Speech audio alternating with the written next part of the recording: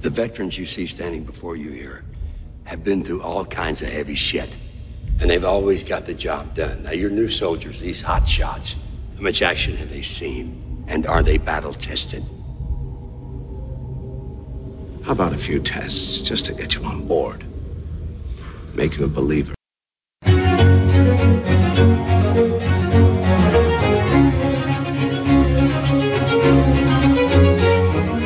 All right, folks, welcome back to the Man Cave Movie Review, the podcast that reviews the good, the bad, and the ugly of movies for men.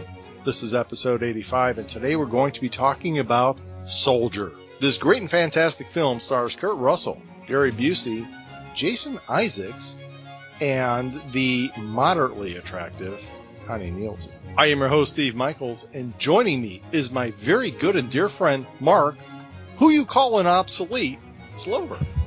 Okay, a little back of the envelope math I did before this movie. So let me get this straight. Movie cost $60 million. Kurt Russell made $20 million off the movie. He had 104 words in this movie. That translates to $192,307 per word that he made off of this movie. That is great business, Mr. Russell. I applaud you.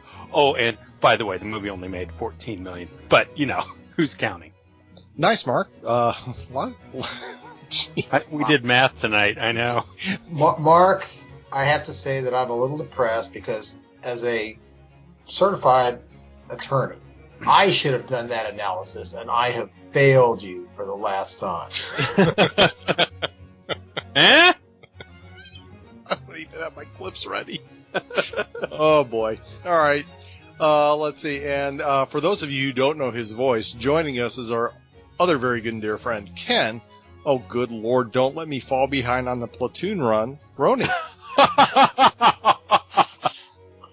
I've been training from infancy to do this podcast, sir. It's probably a good idea. Wow, that's some harsh basic training there. It is harsh. It is harsh. You know, you thought Full Metal Jacket, you know, that your ass looks like 150 pounds of chewed bubble gum. You thought that was bad in Full Metal Jacket, but this movie, jeez. Oh my God, you guys, Gunnery Sergeant Hartman sitting there going, damn, these guys are some pussy. Yeah, it's like, hell, I was just. I mean, they pretty much say, let me see your war face. And then they shoot you in your war face. You get a good war face, you get shot in it.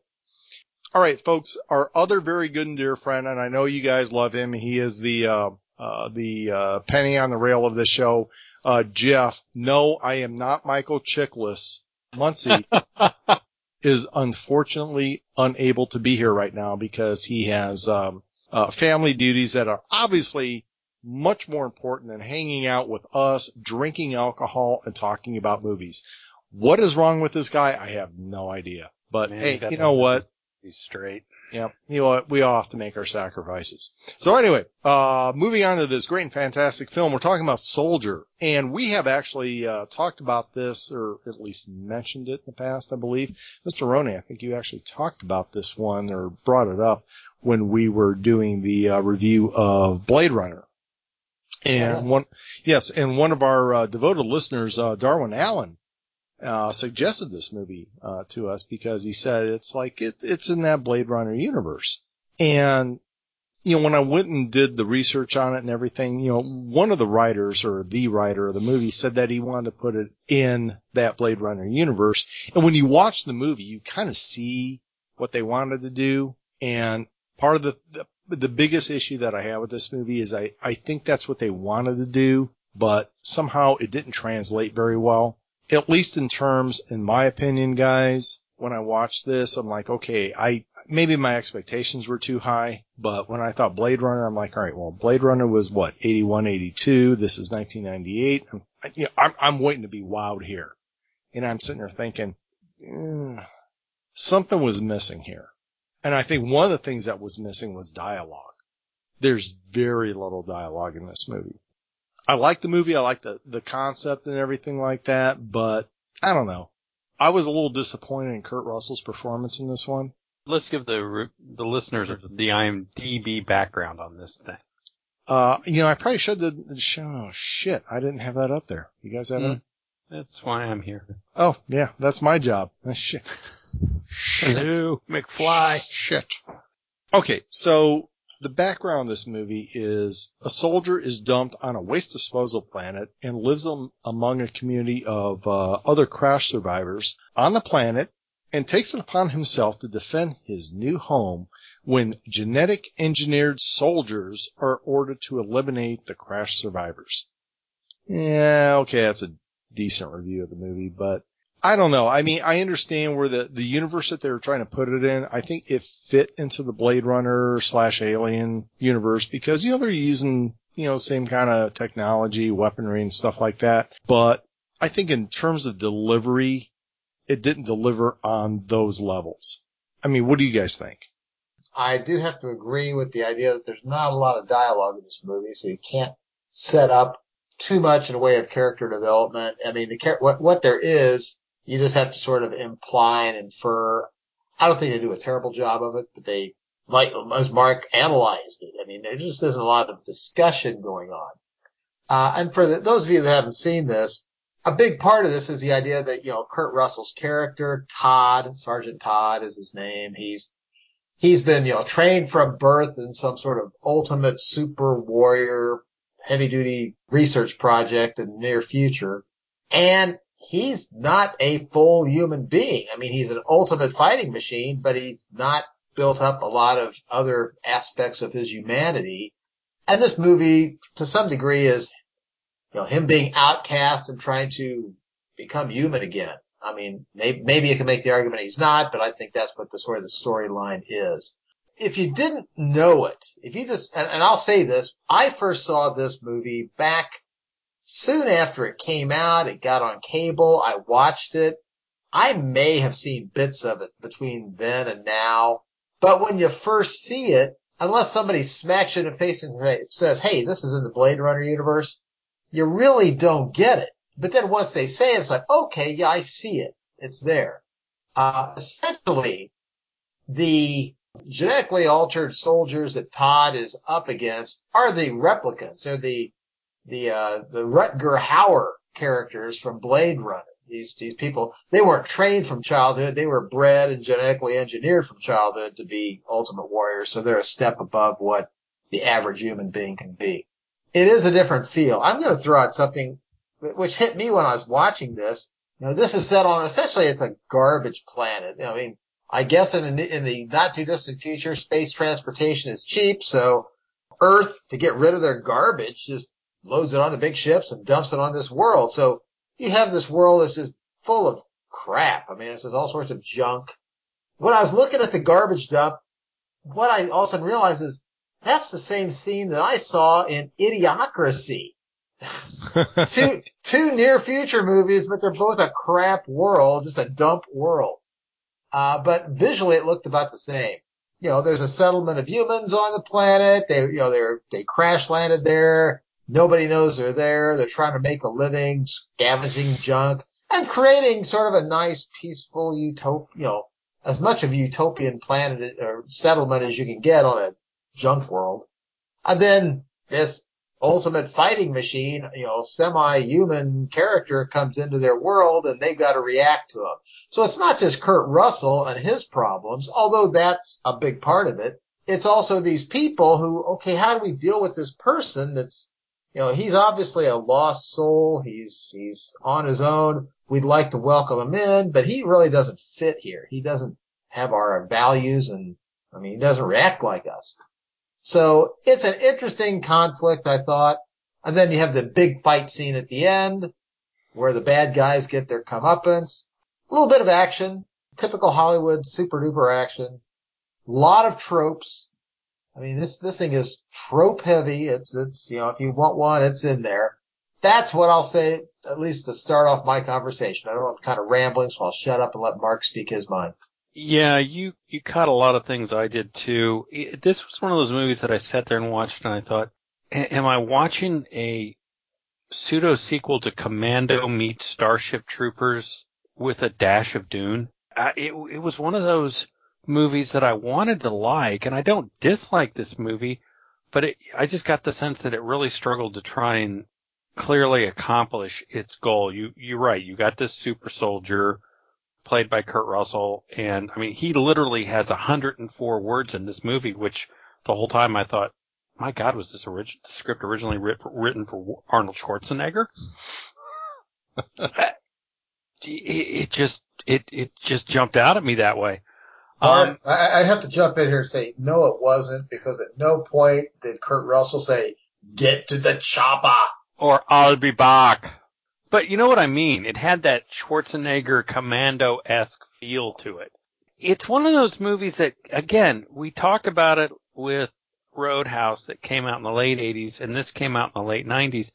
It just kind of had that feel of a movie that kind of wanted to be more than what it was, but it just has this feel like it ran out of money.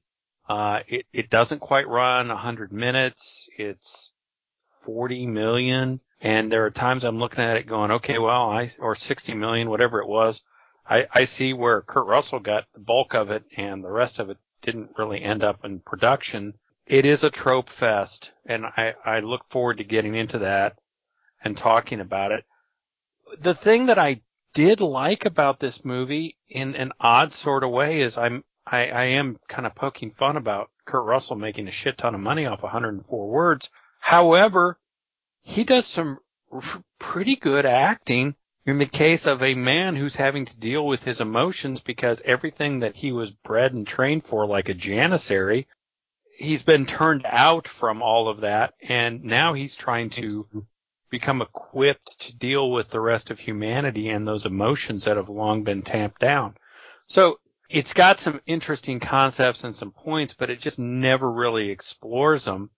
And then it becomes, in the end, dumb tactics and military strategery tactics and weapon systems that look like they were pulled straight out of just an updated version of something pulled out of the Napoleonic era.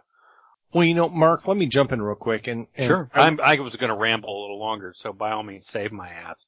Well, one of the things I want to mention about that is, like I didn't dislike this movie. Mm-mm. I think I love the concept. As a matter of fact, the more I was watching it, and this is probably the third viewing I did of this movie, and I got a very Robert Heinlein sense out of the movie, because this is something that, in terms of just how these guys were like created and stuff like that. I mean, this is out of a Robert Heinlein novel. This is something that I would have thought he would have done. I guess the part that I got is that, yeah, they were bred from, and you saw that in the very beginning, how they were bred from infancy to be these trained killers and stuff like that. But the biggest problem that I had was literally the automaton attitude that Kurt Russell is portraying. I had talked to Jeff offline about this prior to the show. I said, I'm thinking that Kurt Russell pretty much looked at this movie as the Great Train Robbery, because I mean, when you think he got $20 million out of this movie in 1998, that's a major paycheck. He was made pretty much at his peak. I mean, he'd come off Tombstone and a couple other good, very big box office successes. So this was, his heyday. Yeah, exactly. How this dude managed $20 million off this movie. And like I said, they lost big time on it because, and there's some other issues on the movie that I'm going to talk about. I love the concept, and there's parts of this movie that I really do enjoy and I think are really good. And one of the things I'm going to talk about the director of this movie, and the director, and I'm just going to go there real quick. And this is something a little bit of an offshoot about what we do on the show, but I don't talk about directors too often. But this one was Paul W.S. Anderson. And this is a guy that has done some pretty good movies in the past that we've seen. I mean, he's done, he's renowned for Resident Evil. He did Death Race, the remake with Jason Statham, which we reviewed on this particular podcast. He did he's done all the Resident Evil stuff. Alien vs. Predator. He did, some Mortal Kombat, Pandorium. He's a producer on that one. But director-wise, I mean, this guy's got some cred. I mean, he's done some pretty good stuff. And, and the other one actually that was done literally right around the time that, Soldier was in production, which I think is a really good sci-fi horror movie, is Event Horizon. And, again, my personal opinion, I think as sci-fi horror goes, I thought Event Horizon is pretty good. Mark, you and I have talked about it in the past. It's Hellraiser in space. It's Hellraiser in space, and you know what? But the thing of it is that good looking movie. I'll say it's a good looking movie. Yeah, very but stylish. Mark and I went and saw it. We always walked out going like, "What the hell was that?" Yeah. Right. The problem is that he did Soldier a year later than Event Horizon, and it's like, is that the same dude that did that really cool sci-fi horror movie? And I guess it is. So I don't know. I almost kind of wonder a little bit in Soldier. Did he have a whole lot of directing authority in this one, or were there somebody pulling the strings? Because when you see this movie, there's some stuff in there, and I'm going to talk about it later, that just drives me up a flipping wall in terms of. And Mark's laughing because he probably already and we haven't even talked about it. He knows where I'm going. Steve, I have no idea what you're talking about. Steve, I have to say, I mean, you're saying you have some admiration for Paul Anderson, and Well, does it really just boil down to the fact that here we go. he's sleeping next to Mila There we go. Jovovich and tonight, and you're not? If that was the case, I would be like degrading this guy to the nth degree. It would have nothing to do with that. I would just be tearing this man down, because the more I tear him down, the better my chances are with her. Is that the Great Plains, Mila Jovovich? Jeff needed that. You know what this movie reminded me of? And Ken, you've read a lot of his works, and I know Steve, you've read some. It kind of reminded me of an H. Beam Piper short story. Yes. Yes. Yeah. H. Beam Piper could have written this. Yeah, it reminded me of a Piper short story that someone, written in the early 60s, late 50s, that someone ported into a movie. Well, it also kind of reminded me of a Jerry Purnell Condominium sort of story. Yeah. Yes. Yeah. You could. It's that kind of feel, the whole political skullduggery and backstabbing and, dark worldview. Yep. See, that was a thing, because you get this, you get Kurt Russell, and he is that, the super soldier that they raised from infancy. And, and they show throughout the course of the, his life, all the battles he's been through. Excuse me, got gas here. You okay there, buddy? Yeah, I'm all right. He's been drinking all night, so he's just getting warmed up. I've been watching the BlizzCon thing all night, and I'm just like, been drinking and watching and watching and drinking. Watching and drinking. I'm still doing the show. You know why? Because I'm dedicated. Because you're a professional, by God. That's damn right. Did you guys, just a side thing, did you know, you got to sort of pay attention, but in the early parts of this movie, when they are showing Todd coming up through his training, his experience, and his battles, they're showing things like the battles he was at. Yes. Or the weapons he is qualified for. And did you guys pick up on all the little homages that they do while they're throwing those around? Yeah. Is that is that in the trivia for this show? It isn't trivia, and we will discuss it. Okay. There are some really good, obscure, you've got to be into sci-fi or computer game homages, Ken. Yeah. I loved them. Oh, I did too. I saw them, it made me happy. And you know what? That is the stuff that I loved about this movie, is because there are just tons of throwbacks to other movies, homages, to all that stuff, which I thought really made this movie really good. It really kind of made me go, it's like, all right, well, this is bad, but that was really cool. There was a lot of really cool scenes in this movie, and I think this movie could have been a lot better.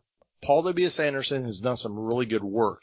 I don't think this is one of them, and I don't know if it was because he didn't have full reign or what, based on the other stuff I've seen of his, but I could have seen Ridley Scott just go to town on this thing and just made this really awesome. Or somebody that could have had more fun with it. But there were things in there that just bugged the living crap out of me. And I mean, we'll kind of get to that. When we talk about scenes, our favorite scenes, or maybe even worse scenes, I'll talk about some of that. But let's talk about some of the actors in this movie. Obviously, the main one is being Kurt Russell.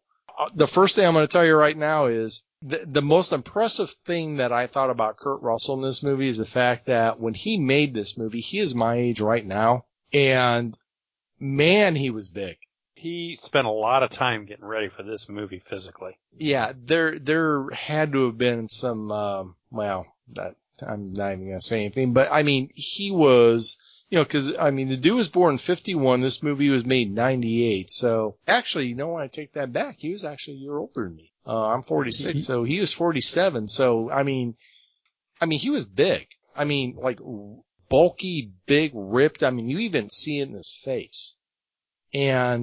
But I guess the biggest issue I had with him in this movie is that he wasn't even like he was just too automaton. And one of the things that I want to kind of go back to, and Ken, I think you actually brought this up. Remember when we did the review of Hitman? Yeah. Remember we talked about like the opening of Hitman where they're doing the whole thing where they're putting the tattoos, the barcode on the back of the neck. It was almost kind of like the intro to this movie, but not quite as in depth. So it's the same idea. It's the same idea, same concept, and I think that's really cool. I really do like that. The difference is that you look at the way that Kurt Russell was in this movie versus Timothy Olyphant. Timothy Olyphant actually still was human in a sense. I mean, he exhibited a certain amount of humanity. I mean, just like in his reactions. I mean, but Kurt Russell was almost to the point where even his reactions or motions were almost robotic. And it's like, I'm going to jump in there and sort of throw in what Mark said, though. Okay. The thing I enjoyed about this, and I'll give Kurt Russell chops, is he's playing essentially, an automaton, a robotic sort of killing machine that's got a human soul inside trying to like bust through, but his whole life has been don't bust through, just be the killing machine. Okay. And you see little bits and pieces of that. I'm not saying it's awesome, but it's there. Would you agree, Mark? Yeah, and there was one scene that I really liked in this movie from an acting standpoint with Russell is when the colonists have him leave and he's in that drainage pipe. Yeah. And he can't understand why he's crying. Yeah. There's some really poignant scenes like that, but they're not investigated enough. They're not developed enough in this movie. Yeah, it's just right. There it is. Now let's move on to the massive killing fest. Right. Which I don't have. I mean, I like massive killing fests. So, don't get me wrong.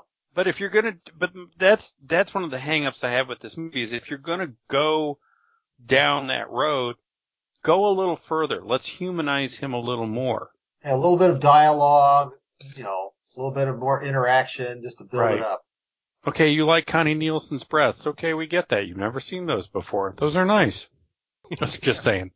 And he bonds with the little kid. There were some interesting scenes that were kind of thrown out there and shows him how to kill one of the planetary snake adder viper creature, which saves Daddy and Mommy later. Spoiler alert. But they kind of touch on these things and then, okay, we're going to move on. And when you think about it, this movie's not even 100 minutes long.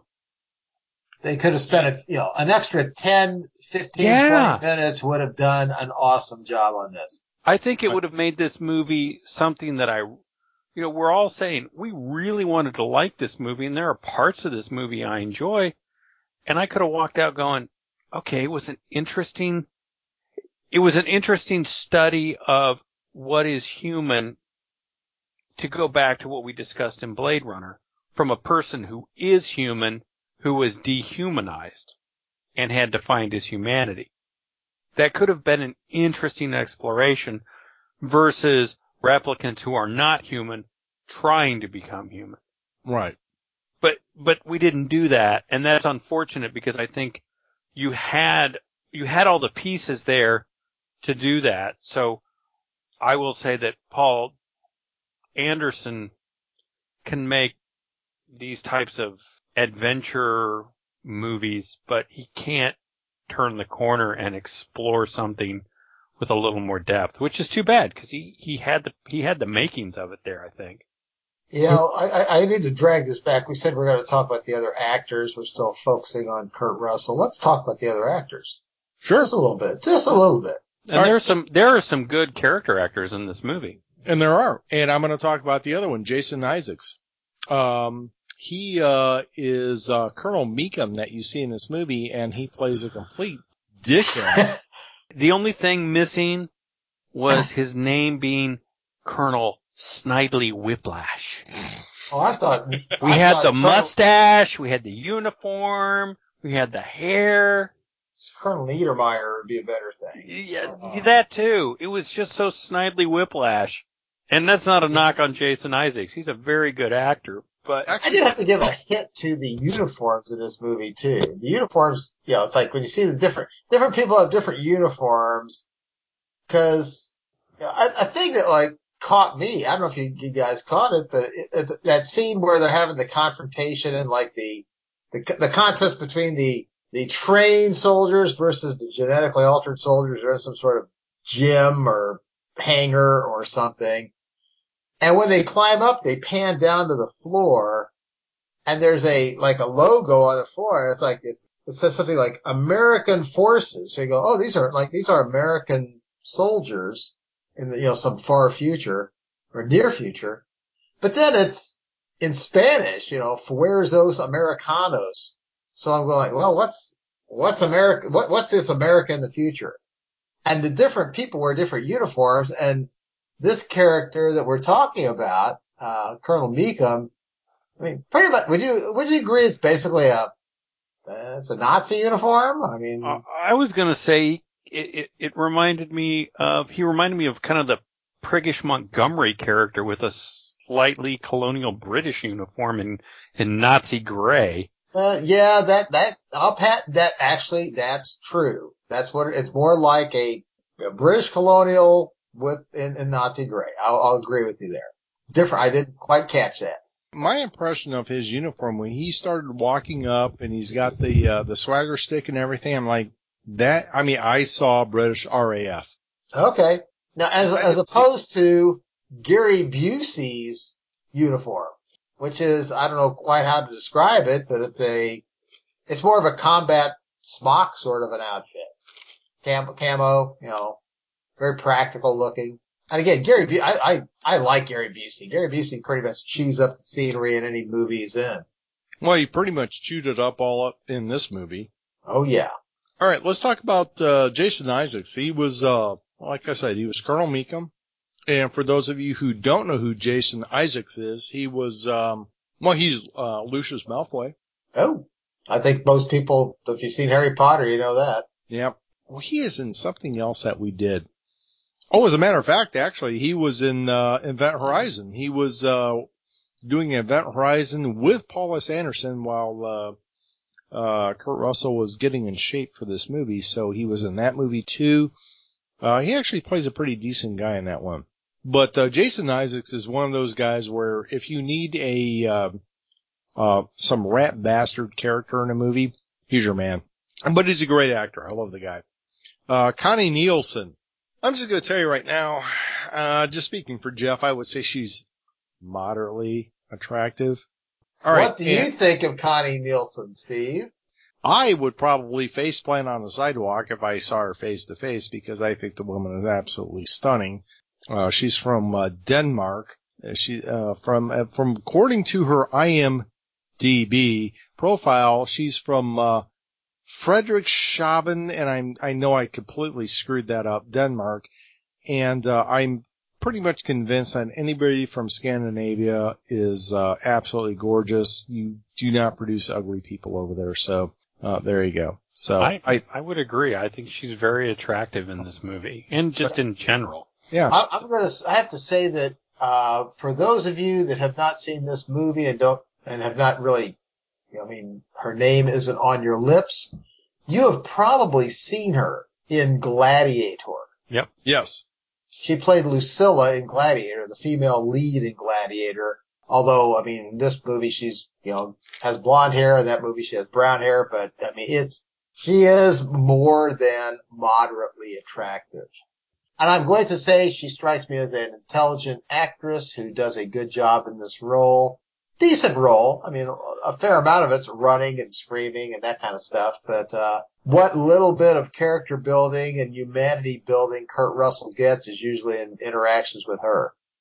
Well, and again, the problem with this movie is there's just not enough character development for any of the characters. You want to like these characters, or you want to root against them, but you don't get enough time to get invested in any of them. No, and another actor that's in this that I think most of our people or listeners will know is Michael Chiklis. Yep. He's done a lot of heavy duty work. I mean, most people know that Michael Chiklis is sort of a heavy, intimidating element in a movie, but in this one, he comes off as kind of a nice guy. Yeah, and he's in The Shield on Fox. Well, and the other one is Gary Busey. Mm-hmm. You like his character. You kind of want to root for him. Well, you always root for Gary Busey. I mean, other than Lethal Weapon, but I mean, Gary Busey. That and the other one you don't root for him in is Under Siege. Oh, Under Siege. Yeah, but again, his character in this movie, he's a pretty straight arrow guy. Just trying, he doesn't like the cards he's been dealt, but I mean, it's his job and he's going forward and doing what he has to do. Yep. I always have to put in the plug for Gary Busey. My favorite Gary Busey role is in the TV series Entourage, where Gary Busey is a recurring character. His character is Gary Busey. It's himself, but a whacked out, extreme, freaky version of himself. It's a hoot to watch if you haven't seen Entourage. Yeah, I mean, Gary Busey has become his own product versus an actor. And that's okay. Yeah. When I looked at his IMDb profile, he is in post-production. He is supposed to be Uncle Seymour, rumored, in a movie called Bikini Model Academy. So there you go. Wow. Yeah. So and he is top billed as Gary Busey. Morgan Fairchild. I'm afraid right now. Morgan Fairchild. Yeah. That's dating all of us. Cow. Yeah, that's... Now, did you talk about Sean Pertwee? Have we mentioned him? We have not mentioned Sean Pertwee. Okay. And he plays the husband. Yes. And I do want to talk about the fact that Sean Pertwee actually I thought was one of the better actors in this movie. He dies, what I would say is an interesting death. I could have figured that they could have tied that thing off and at that point in time figured out some way to save him. He just kind of like lost his leg before the knee, but... Okay, won't go that point there, but no, I thought the guy was pretty good. And I mean, he's been, and as a matter of fact, he was in Event Horizon 2 with Jason Isaacs and directed by Paul W.S. Anderson. So there you go. Well, and two movies that I recommend you watch if you can rent them or pick them up on streaming that he's in that are kind of, I don't want to say they're good, but they're entertaining. Is the movie Dog Soldiers. Oh, that's awesome. Yeah. And then, you know what I'm talking about? Is that the one with Christopher Walken? No. It's, it takes place, they're That's Scottish the Dogs soldiers. of War, I'm sorry. Yeah, they're Scottish soldiers on a training exercise and they run into werewolves. Well.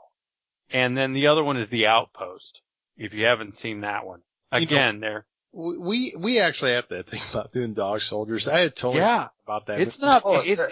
It's pretty good, and then so is Outpost. Yeah. In a where is Dog Soldiers set? What area or nationality is it set? It's in Scotland, and it's British soldiers who are on maneuvers. What do you think about that, Steve? Because you know what he said is from Scotland, and if it's a Scottish, it's crap. There you go. That's why I did it, brother, for you. I had to draw it in. Yeah, you had to paint a picture for him. You had to lead him by his nose. I know. I'm sitting there going, Scotland. He's up at any minute. And I'm like, no, he's just sitting there. No, I didn't want to interrupt. Okay, you're polite. But the other one is Outpost. What's Outpost?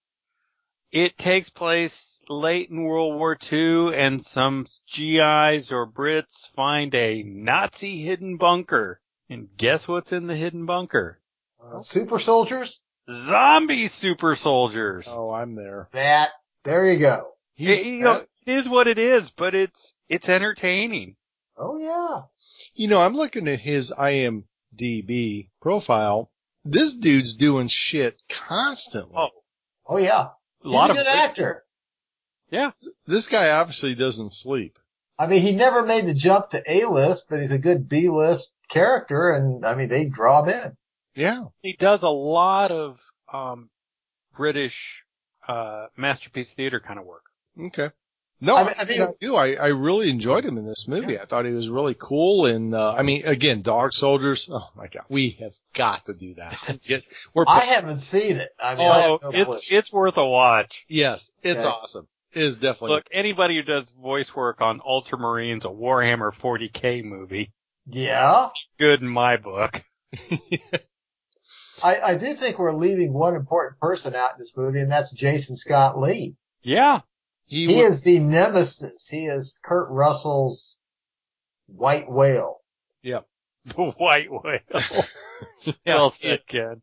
yeah, he's been in, he's been in some stuff. I mean, he's still working, kind of hit and miss here and there, but, I mean, he's still doing stuff. I mean, he's known for, he was in a movie called The Dragon, Back to the Future 2. Oh, good Lord. He was doing that back way. And then he was doing, I think some obviously voiceover work in Lilo and Stitch, but, yeah, he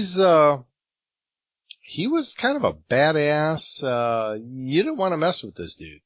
No. Although I do No. have to say that Kurt Russell dealt him a serious wound. And obviously the government, doesn't feel like they want to go to specialists. They went to some generic replacement person to get his wound fixed. But if you think back to Blade Runner, I just do eyes. they should have gone to some guy that just does eyes. If they would have gotten James Hong, he would have been fine. Really? Mark saw it too. Yep, I did. I'm sitting there going the whole time watching when he loses his eye. I'm going, I just do eyes. And that was They the first. went to Eyes Are Us. They didn't go to James Hong. Yeah, they went to the Walmart of eyes. I just do eyes. See?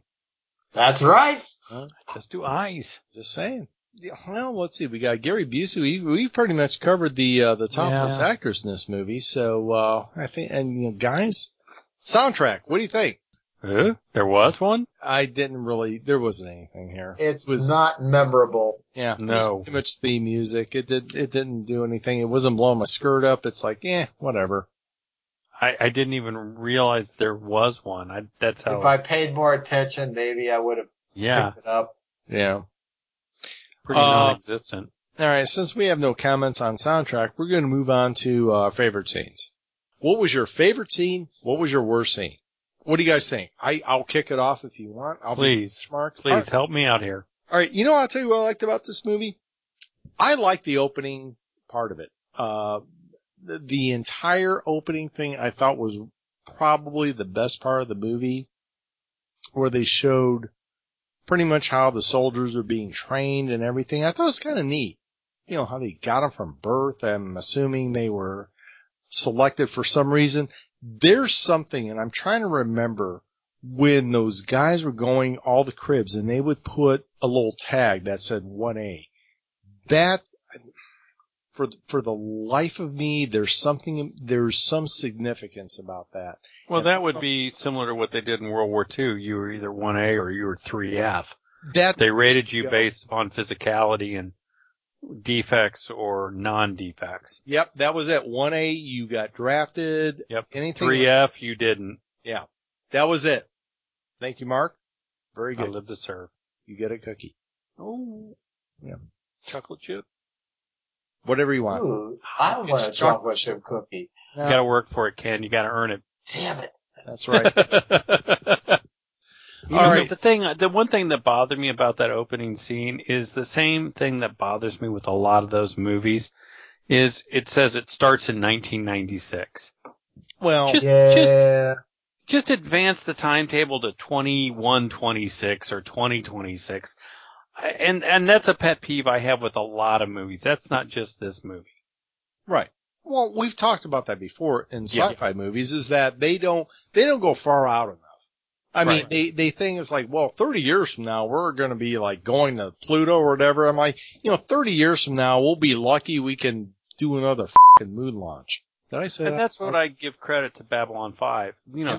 They threw this thing forward about 200 years. Right. Yeah. Yeah, you've got to go out a couple of centuries because we're like, Well, it catches up to you.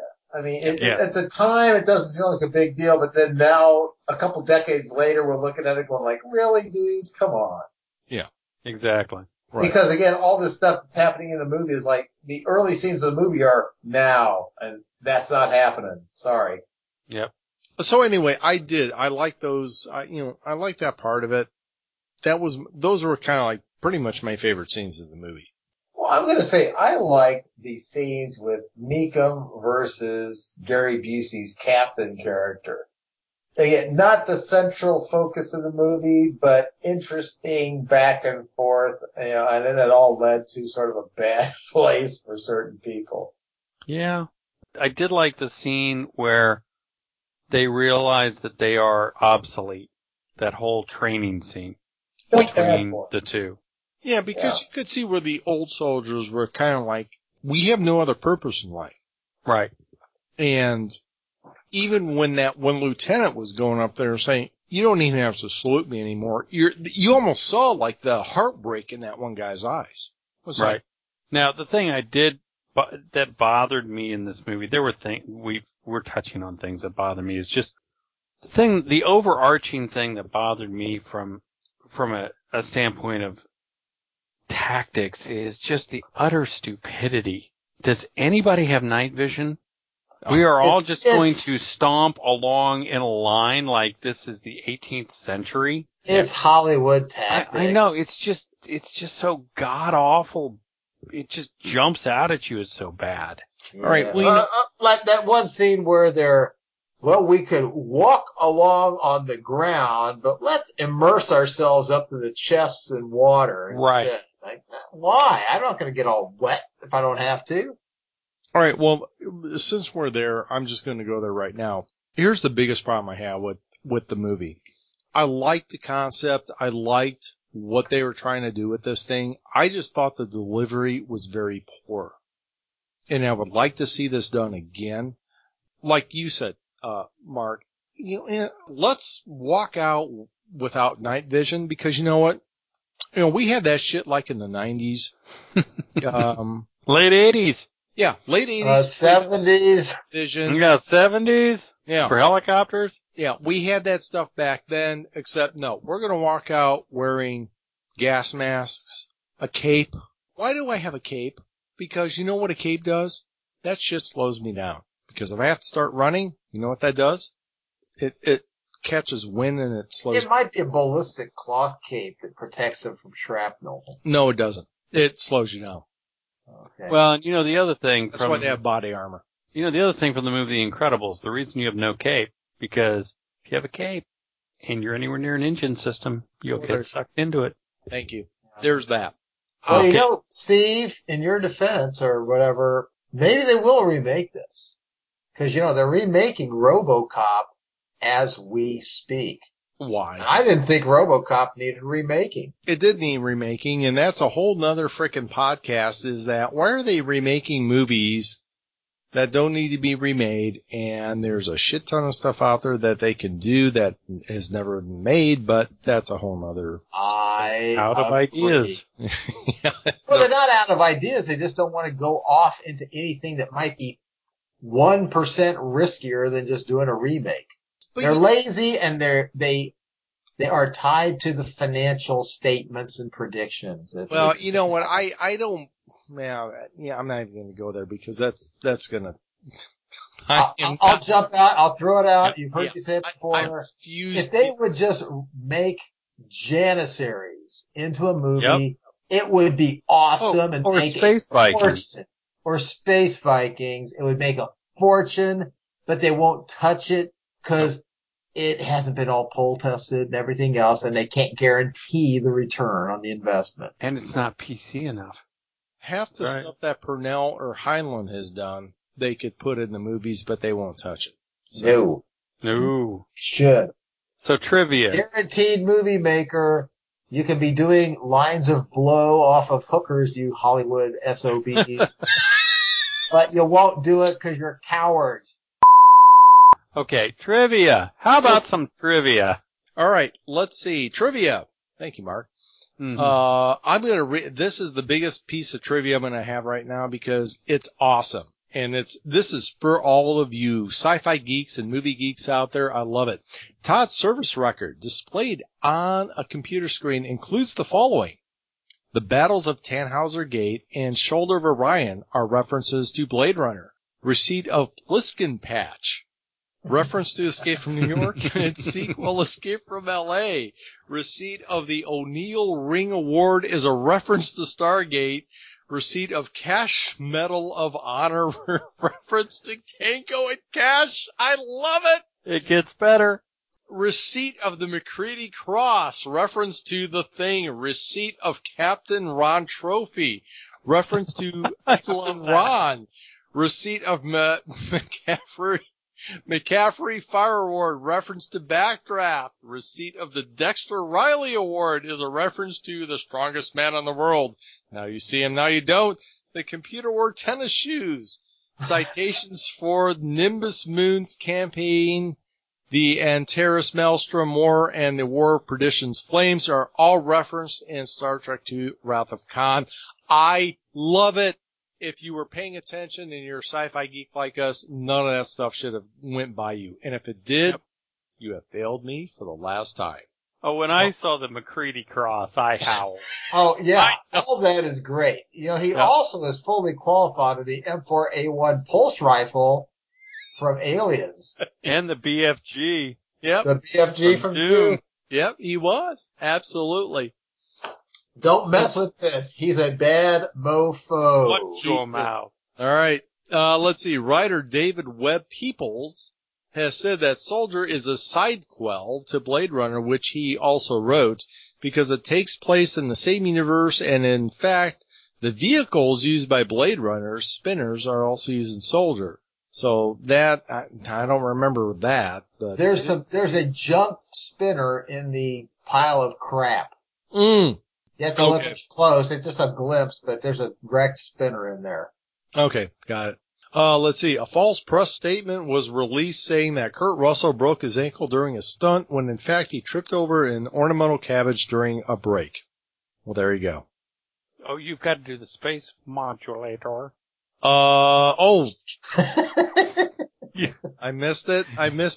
Okay, while listing the weapons Todd is trained upon, you can see he is capable of using the Illudium PU-36 ESM, otherwise known as the Illudium PU-36 Explosive Space Modulator.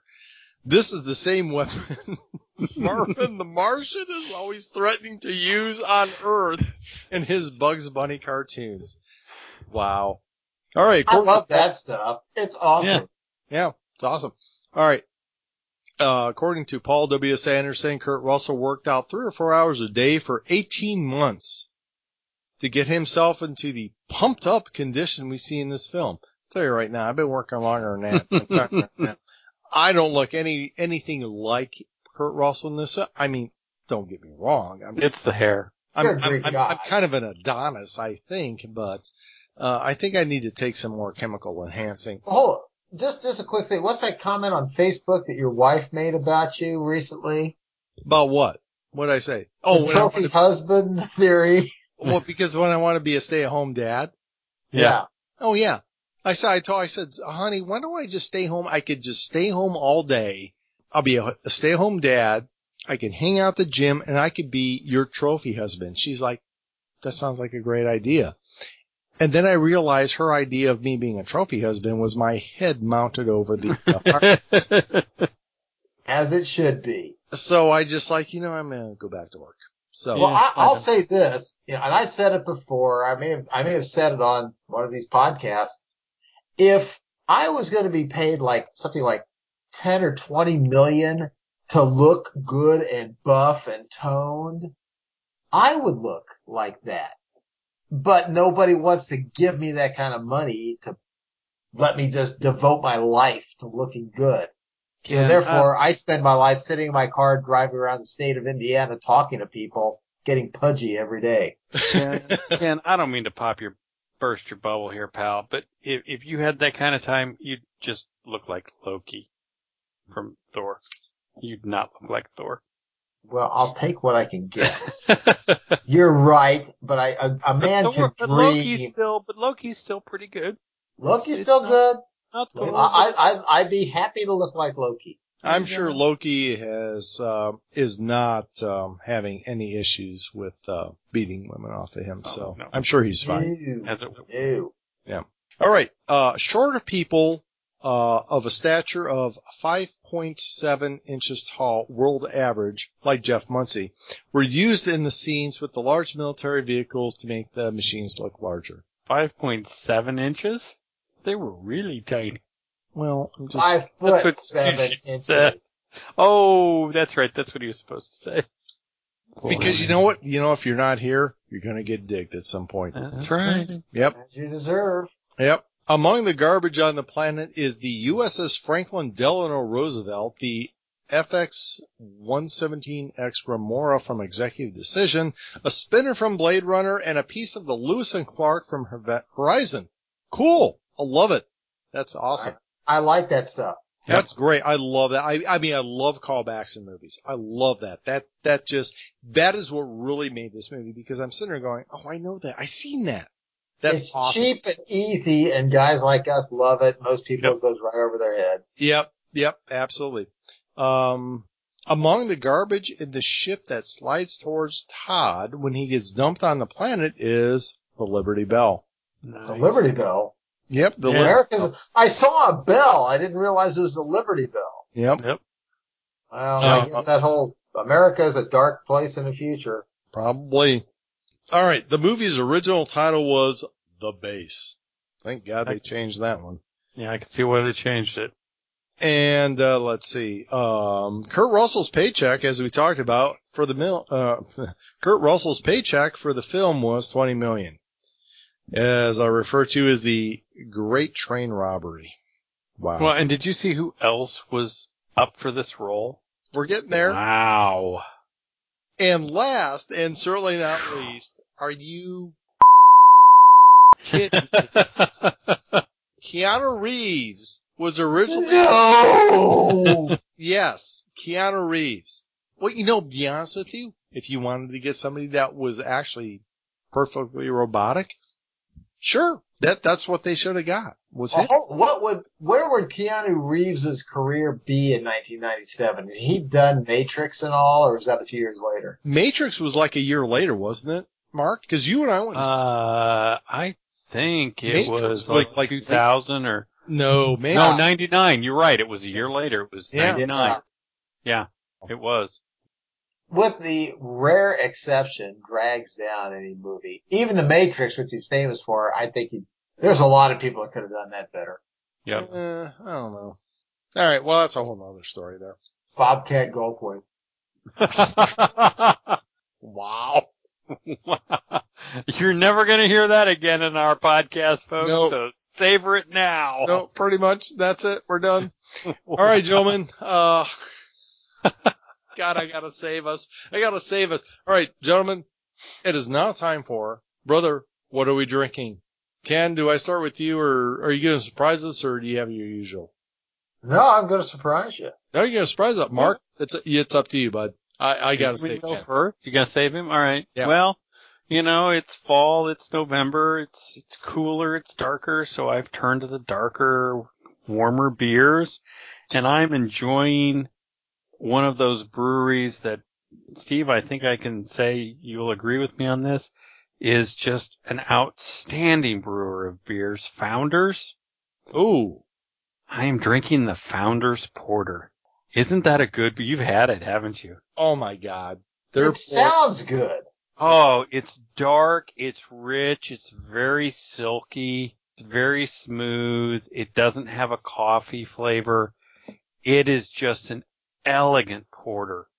There's no other word for it but elegant. It's just a wonderful porter. Yeah. For this. And I like stouts, but I'm not like Jeff. Jeff is our stout fiend. but give me a porter. That's just the level I want to run at right now. And oh my God, Founders does it so well. Mm-hmm.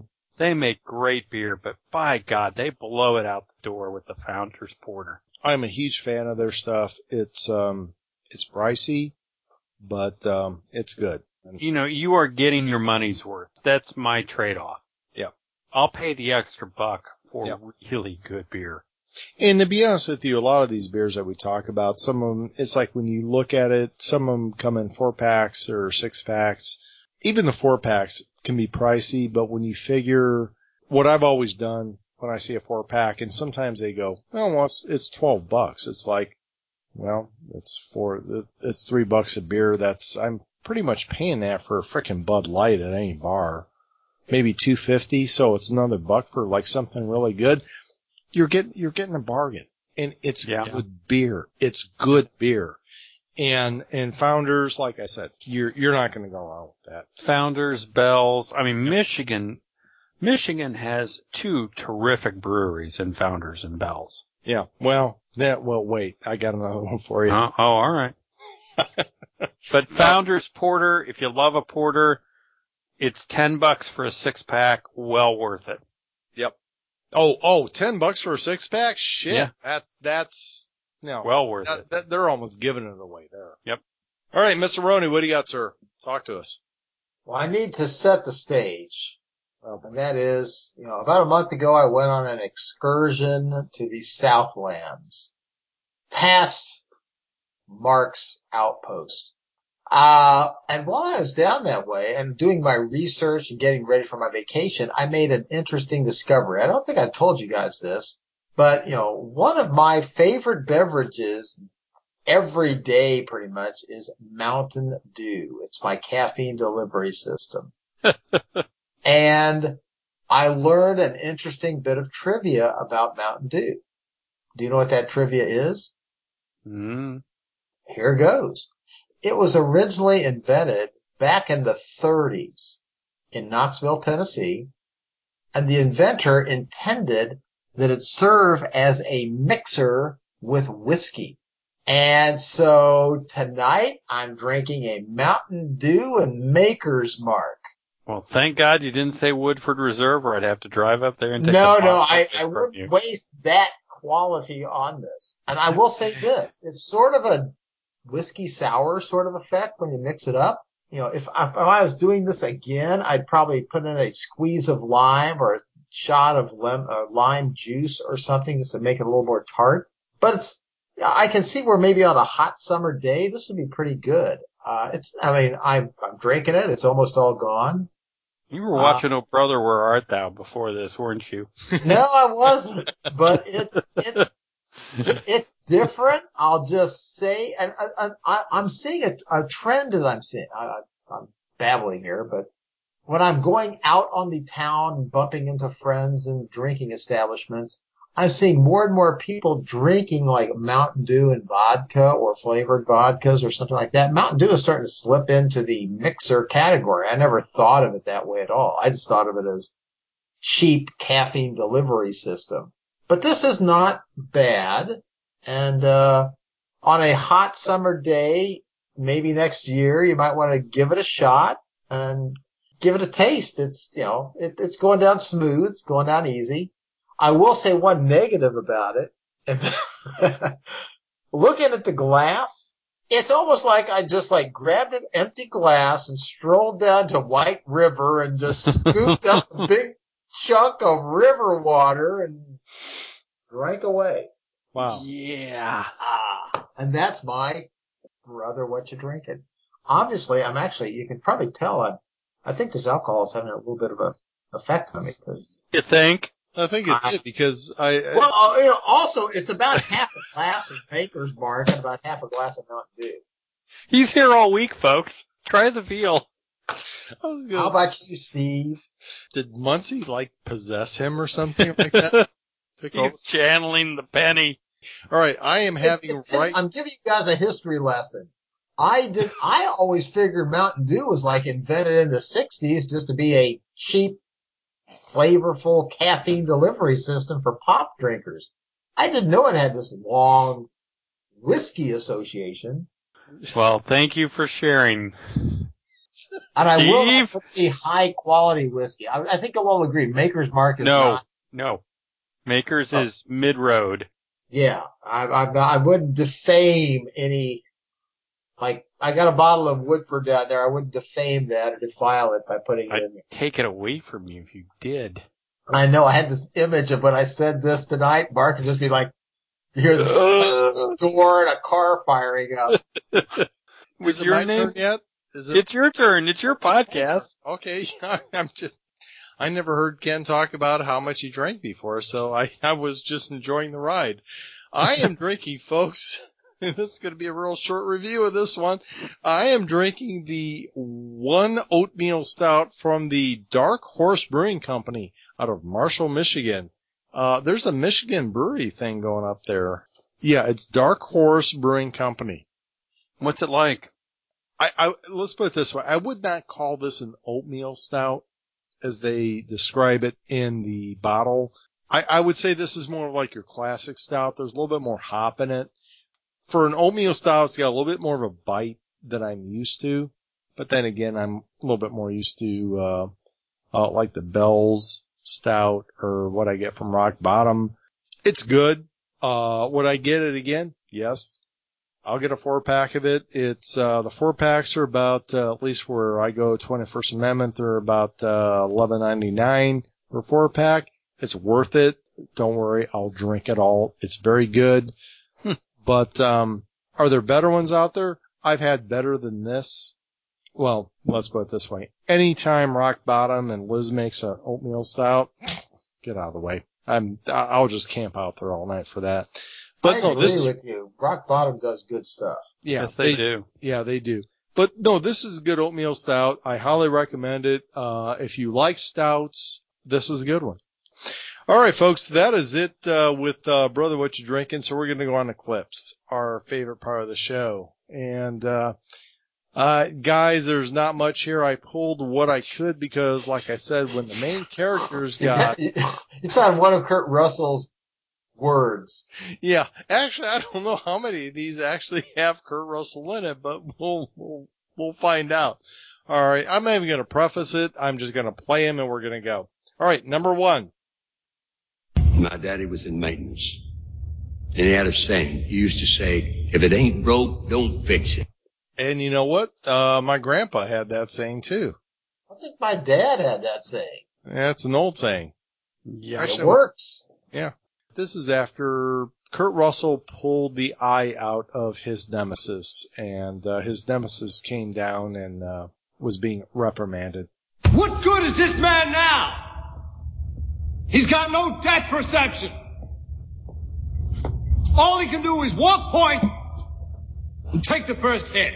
Now, I'm going to tell you right now, you know what Kurt Russell should have done at that point? He should have jumped up and said, that's a bunch of bullshit about the depth perception, because when I was Snake Plissken, I had an eye patch, and I saved... Bravo. You're right.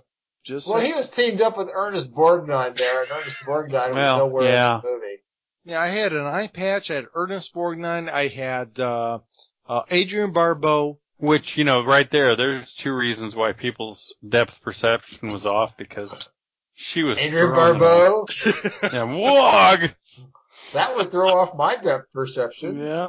Well, she would anyway. Well, I've said it before. I wasn't a fan of her hair, but that's all right.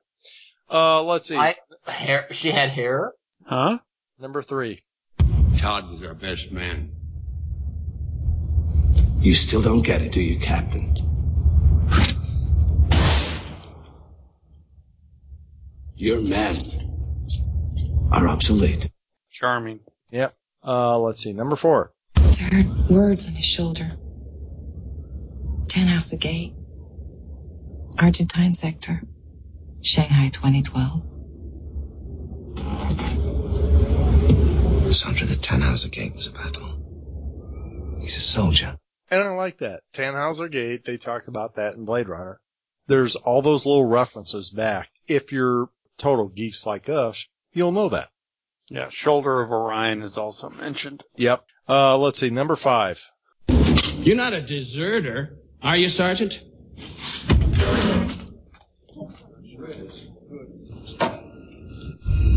No, sir. Then how come you're not with your unit? Oh, come on, Slade, will you let the man eat? It's not an unreasonable question. How about it, Sergeant? I was replaced. Replaced. By a better soldier, sir. I also need prunes in my diet. Yeah. There was Yeah, not the most emotional delivery. Yeah. All right, number 6. They spotted people. 2 civilians, unarmed. They killed both of them. They spotted smoke from some sort of camp. Jesus Christ, a camp? Excellent. This will be very good experience for the men. Let's see how they do. If they're civilians, they need to be protected. Whoever they are, they don't belong there. Officially, they're hostiles. And that is Jason Isaacs that you heard at the end. And he's just this, one of those guys where, Smarmy SOB. yeah, and you just like, God, he is just so hateful. But he's one of those guys I think gets typecasted in his roles because he's really, all you had to do was put the blonde wig on him and you're like, oh, it's Lucius Malfoy. Yes. Yeah. Yes. Pretty much. Let's see. He is. Yeah. That's all he does. That's all he does in this. All right. Number 7. Do you know how many there'll be? 17 more, sir. Oh my God, you can't fight 17 on your own. You'll have to organize us. We're not cowards. We'll do as you tell us. We'll fight. No. Why not? Soldiers deserve soldiers, sir. Bad music in the background. There was music, but like I said, it was forgettable music. Yep. Let's see. I love this part here. Last quote. But one soldier against 17. What are you gonna do? I'm going to kill them all, sir. It goes back to, again, he's been trained, that this is all he knows, is a military, chain of command sort of thing. Mm-hmm. And he's struggling with the idea that, okay, he's outside of it, but that's all he knows. He doesn't know how to communicate with anybody else. And I appreciate that, but it was just, he was too robotic. There had to have been some sense of feeling because I think humans, you can't completely drive out the emotional part of us. I don't know. I don't want to go too deep into this, but I'm just saying it's like he was almost to the point, even when he cut his finger when he was cooking that time, we didn't even talk about that. It was just like, oh, I cut my finger. I'm going to keep going. It's like, you still have feelings, nerve endings. They pushed that trope too far. But again, they didn't explore the human side of it either. So you just kind of went, okay. Right. They had to beat it in to let you know that that's what they're talking about. Yeah, again, I go back to the director. He just didn't have a clear vision of where he wanted to take the exploration of that character.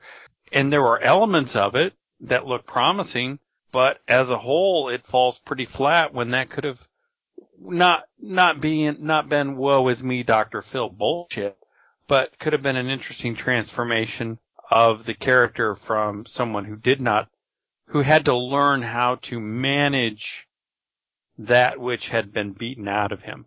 Right. And I agree with you, Mark. I think that was it.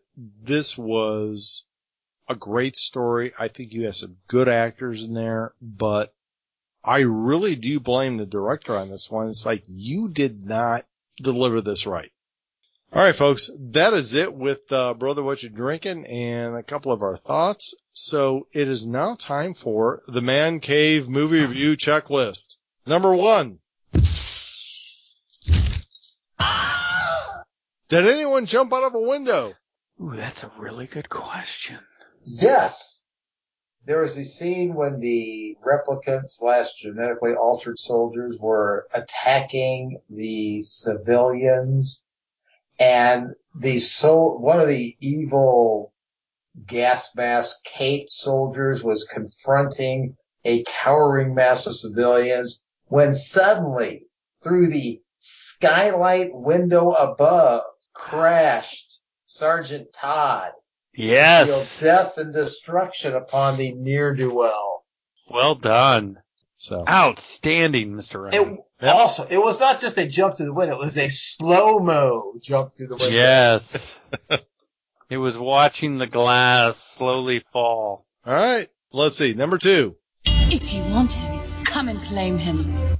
Was there a Liv Tyler role in the movie? Well, I don't know. I think Connie Nielsen's husband was sort of a Liv Tyler role.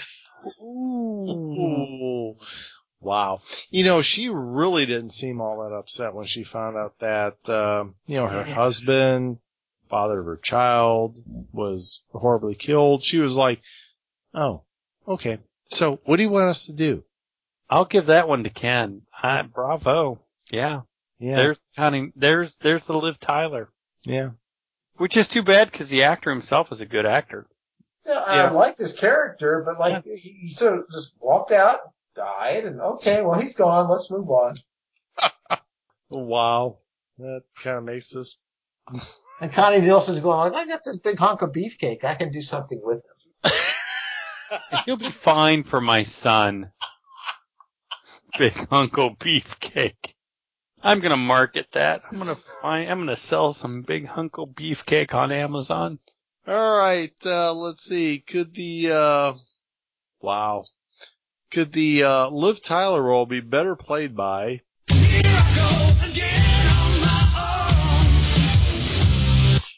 Wouldn't you love to have seen her dropped from a trash hauler to be laid out upon the USS Franklin Delano Roosevelt? I thought the hood of a spinner.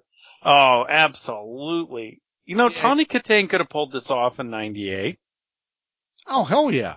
Oh, yeah, she could have pulled this off. She could pull this off now. I mean, the woman is in her prime. Just saying. There you go. Well, for you or me, she's in her prime today. All right, let's see. Number, whatever the hell this is.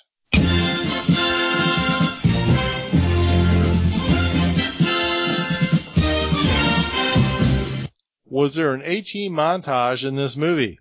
Yes. Ken? No, Mark. No, Ken, Mark. You first. No, Mark, I insist. I was going to say, my A-Team moment, the only thing missing was we didn't have a cigar clenched in our mouth when we rose from the frigid waters to gun down the evil replicants. Pretty much. But I have to say, they did not have the classic A-Team montage where the settlers go into a room and cobble together some improvised explosives or something like that, or some weird vehicle. No. You didn't have that scene where Todd stripped all the weapons off of the dead, point soldiers and was sort of putting together his plan, but not the same. I'm going to say no. No. But we did have.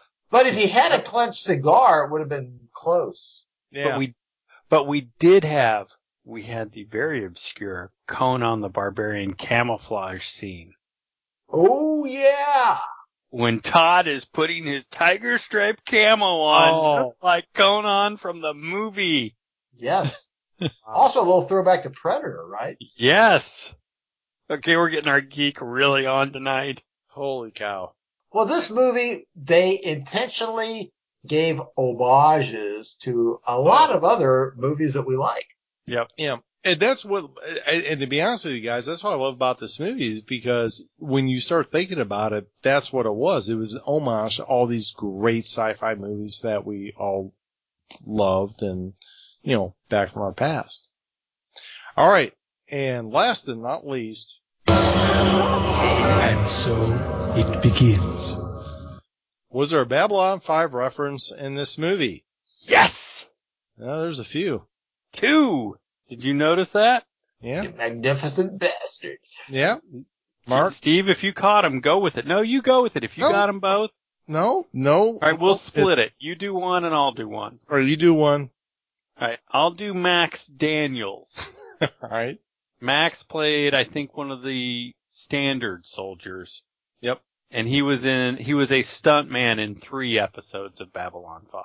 Yep. So that's one, and then you got the other one. And he was a stunt in 3 of the big ones. Yeah. Yeah, those are some major episodes he was in. Yep. All right, number 2 was James Black, who played Riley, who had quite a bit of play in this movie. Well, he was the black soldier.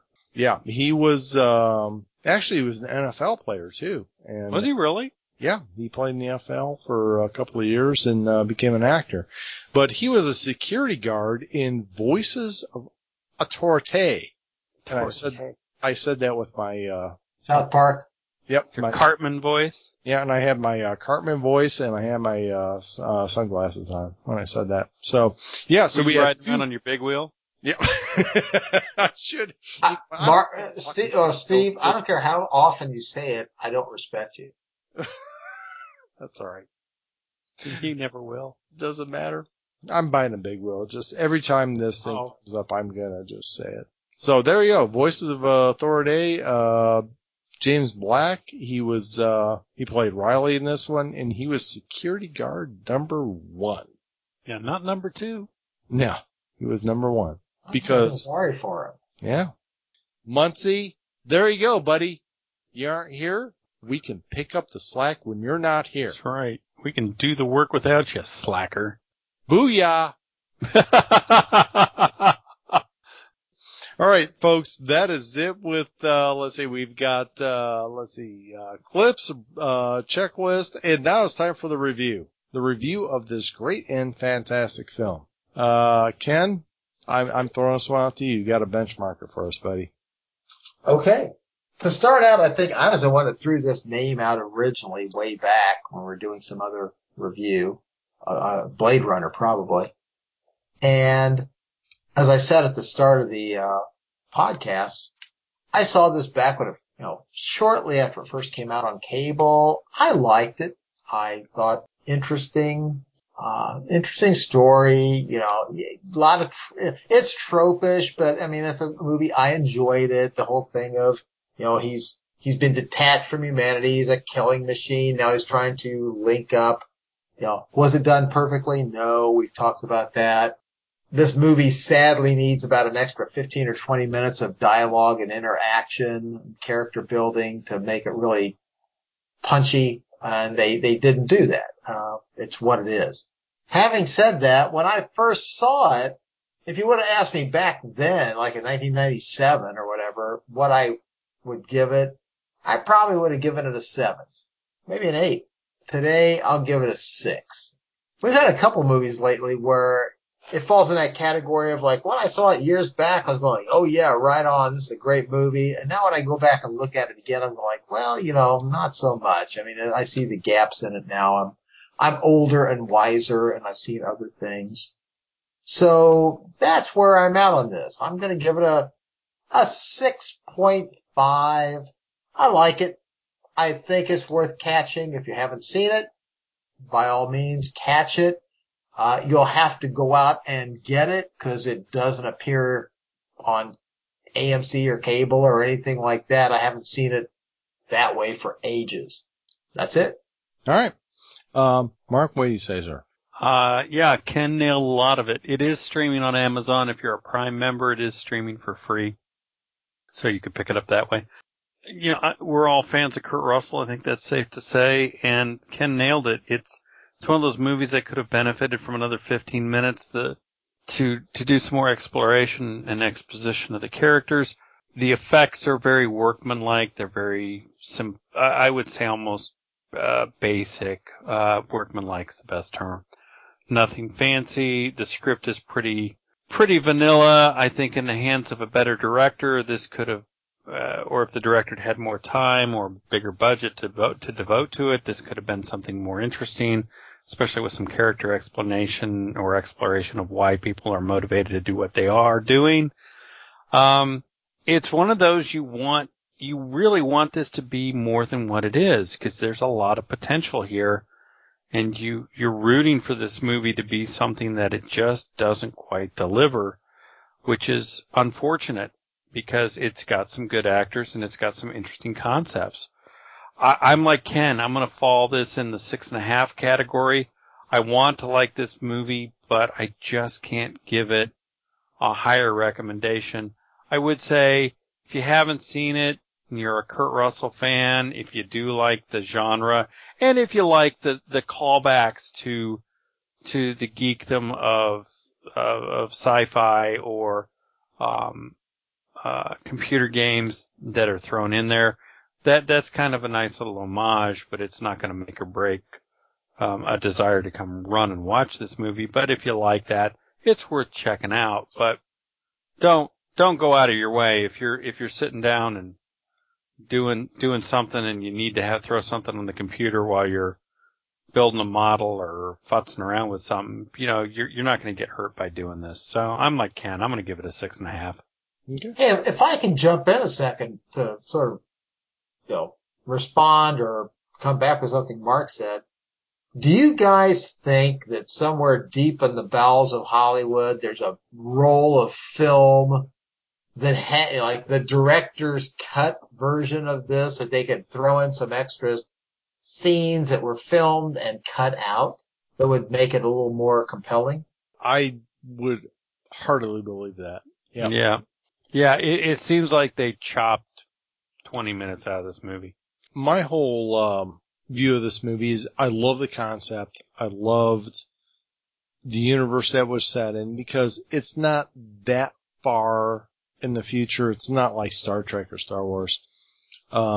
It's that believable future. The biggest problem I had with the movie was honestly was the way they portrayed Kurt Russell. He was just pretty much an automaton. I understand what they were trying to do, making him this like super soldier that was immune to all this stuff. And then when you're talking about putting it in the Blade Runner universe, it's like, well, Christ, the replicants had more, feeling humanity than this guy does, and they're not even human. So that kind of put me off. And maybe that kind of prejudiced me about this movie. I like the movie. I thought it could have done a little bit more. Like Ken said, this movie could have probably got a good another 20 minutes into it of character development, but it didn't. But overall, it's a good movie. I would recommend it. Like Mark said, if you've got nothing else to do, sit down and watch it. It's pretty good. My overall view of this movie is I'm going to give it a little bit higher review than my compatriots. I'm going to say it's about 7. If you don't see it, you're not missing anything, but it's worth a watch. So that's it. That's my review. All right, folks, that is it for the Man Cave Movie Review, episode 85. Stay tuned for us next week. We're going to be talking about a surprise. Yeah, we've got some thoughts in the council here that we're talking about, but we're going to surprise you for next week.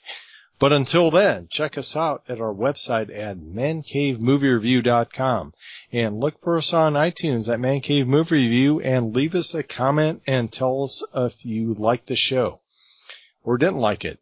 And if you have bad reviews, send them all to Jeff Muncie, the guy that never shows up to the show and always derails it. I always say that. I cannot. At least you didn't say Disraeli. Disraeli. All right, so we're also on Facebook, and look for us there at Man Cave Movie Review. And if you're on Twitter, follow us at Man Cave Movies so you know what we're going to be talking about in the following weeks. So until then, I am your host, Steve Michaels, signing off with my very good and dear friend Mark, who you calling obsolete, Slover. Did you catch the other little homage in the movie when Kurt Russell's character lands on the trash pit when he arrives at the planet and Wally is off to one side? Wow. No, I didn't. I did not catch that. Nice. He's right there. It would be very appropriate. And if he wasn't there, he should have been. That's right. Yeah. And also saying farewell, adieu, and auf Wiedersehen is our other very good and dear friend, Ken. Oh, good Lord, don't let me fall behind on the platoon run. Roni. My mind is blank. I don't have any witty repartee. I've burned out. Oh. See what happens when you chug Mountain Dew with When I'm chugging bourbon? Mountain Dew and Maker's Mark, and there's still a little bit of this river water scum stuff in the bottom, so let me, hold on.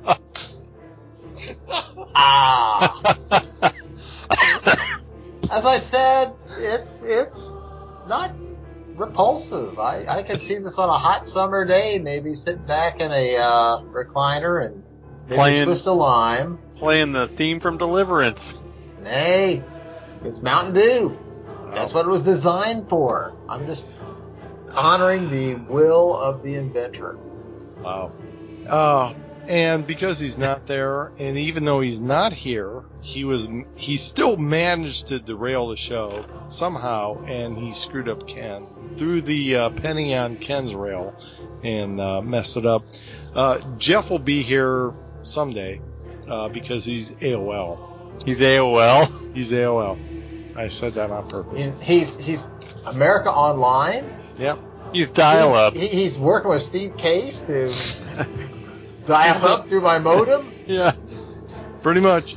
All right, folks. That is it for the Man Cave Movie Review, episode 85. I am your host, Steve Michaels, signing off. Ciao.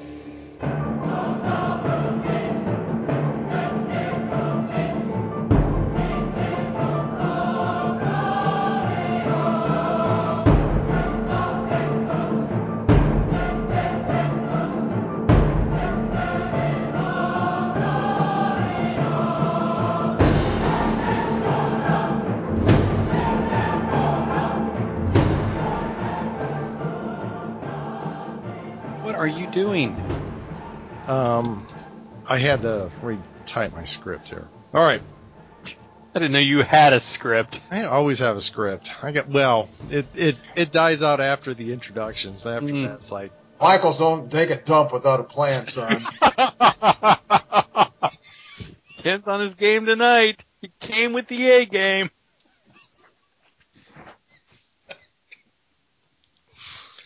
oh. I love my Fred Thompson quotes.